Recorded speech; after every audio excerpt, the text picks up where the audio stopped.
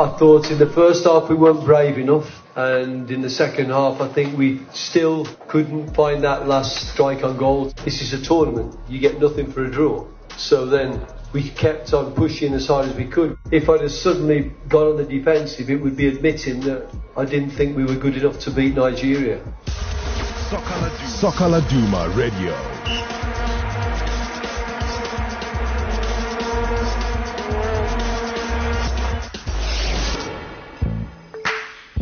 Hello and welcome to Soccer Duma Radio. I am Shane Matsoyane.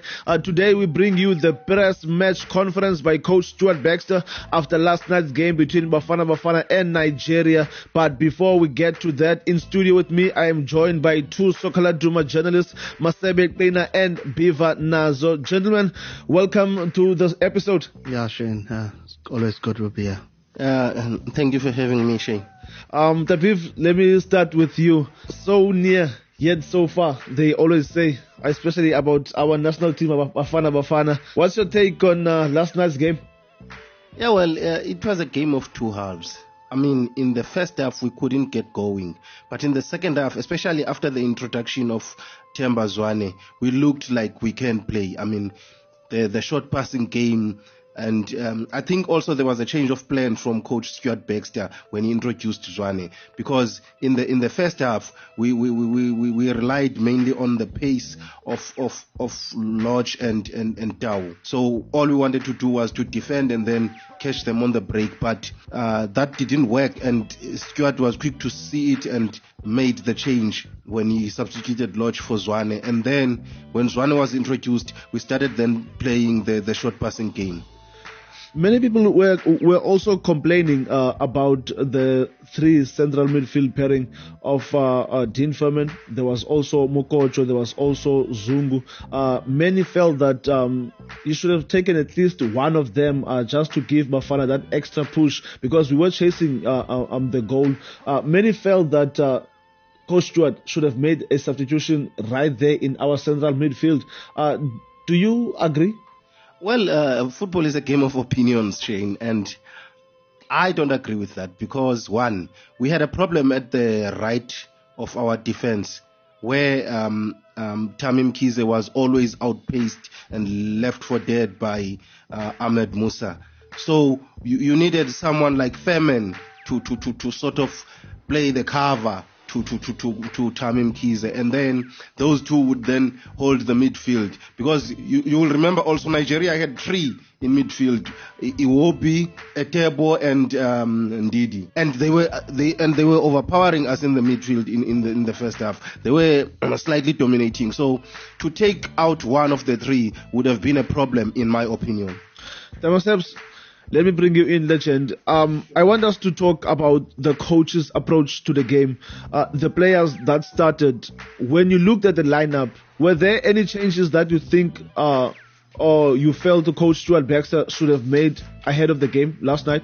Yeah, Shane. I didn't have a problem with the lineup. I mean, with the players that he selected to start. I didn't have a problem at all. It was a good team.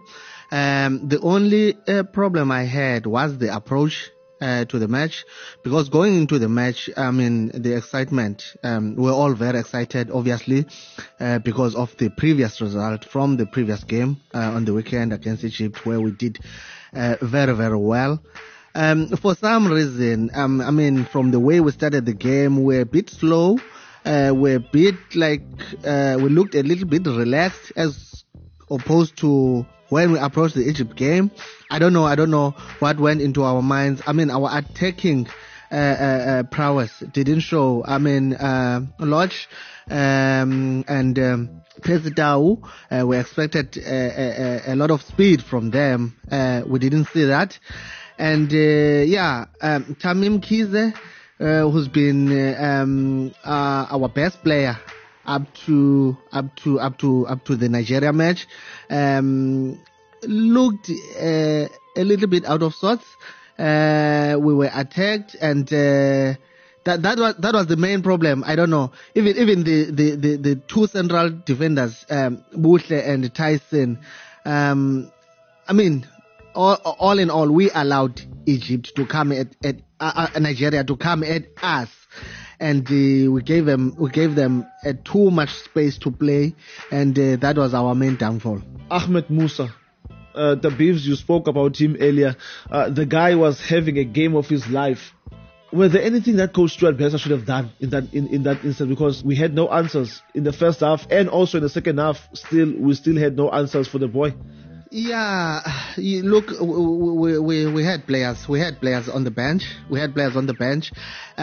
He should have seen. Maybe at halftime, the first substitution we should have made maybe was to bring in Raman Patlele. He's an experienced player. Yes, up to that game he didn't play any matches for the national team in the tournament. But we all know him. He's very experienced. He's played for big teams in the country. He's played for the national teams from junior level up to the senior team. I think the coach maybe there he should have taken the risk and say, okay, no, Rama, we need your experience here. Yeah. Tabius, did you do enough, in your opinion, to stay longer in this tournament? I wouldn't say we didn't do enough, Shane. I mean, the boys tried. But coming back to Ahmed Musa's question, I think what would have helped us in terms of trying to contain him was changing the formation. With the formation that we were playing, remember we were playing 3 up front, 3 in the middle, and 4 at the back. So there was a space exposed there already for him to run. And there was no one tracking back in terms of like assisting Tammy. Because when you play a 4-4-2, then your wingers track back, they run from corner flag to corner flag. But when you play 4-4-3, then it's a different story. Because you rely mainly on the midfielders on one of the 3 midfielders to sort of cover. One covers that wing, one covers that wing. But it's not the same as having out and out wingers. So that was the problem, because with Tammy always isolated there, it was always going to be the case that Musa's pace was going to work against him. Well, gentlemen, as promised earlier, please sit back and do enjoy the press conference. Yeah, it's difficult when you've lost a game in the dying minutes. It's difficult to find positives. I'm sure that in 1 week's time I will find some positives. At this moment I'm finding it very difficult. But I thought in the first half we weren't brave enough to get on the ball in tight spaces and brave enough to press higher. And in the second half I think we tried to do that better, and we managed to get a better, more mobile possession, which gave Nigeria more problems. But we still couldn't find that last strike on goal to get there. Nigeria were always dangerous. They're really well organised. They have good players, and because we didn't defend as well as we could, and we were trying to press higher, we left some spaces, especially down the flanks, where their good players could attack 1v1. We didn't have support to get there. And then you make a choice as a coach. You go defensive and try and have 1-1 and go into extra time, where you try and win the game. So we tried to win the game, but we lost it in the dying minutes, which is tough to take. But congratulations to Gennett and his team. I'm sure they will be one of the teams that will be competing to lift the trophy at the end of the tournament. We fought our way back into the game, and at the moment we scored, you can imagine that Nigeria weren't very pleased. And so if we have a chance to win the game, I think this is a tournament, you get nothing for a draw. So then we kept on pushing as hard as we could without leaving ourselves too exposed. And the goal comes from a set play which is not dealt with by us, and I don't think we can close out the game any better than that. So if I'd have suddenly gone on the defensive, it would be admitting that I didn't think we were good enough to beat Nigeria.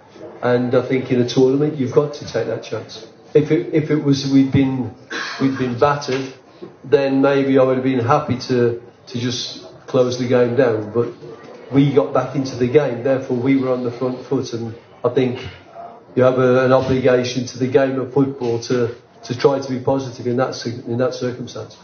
Since we played in that game in Ujo, there's been a massive change in the face of the squad.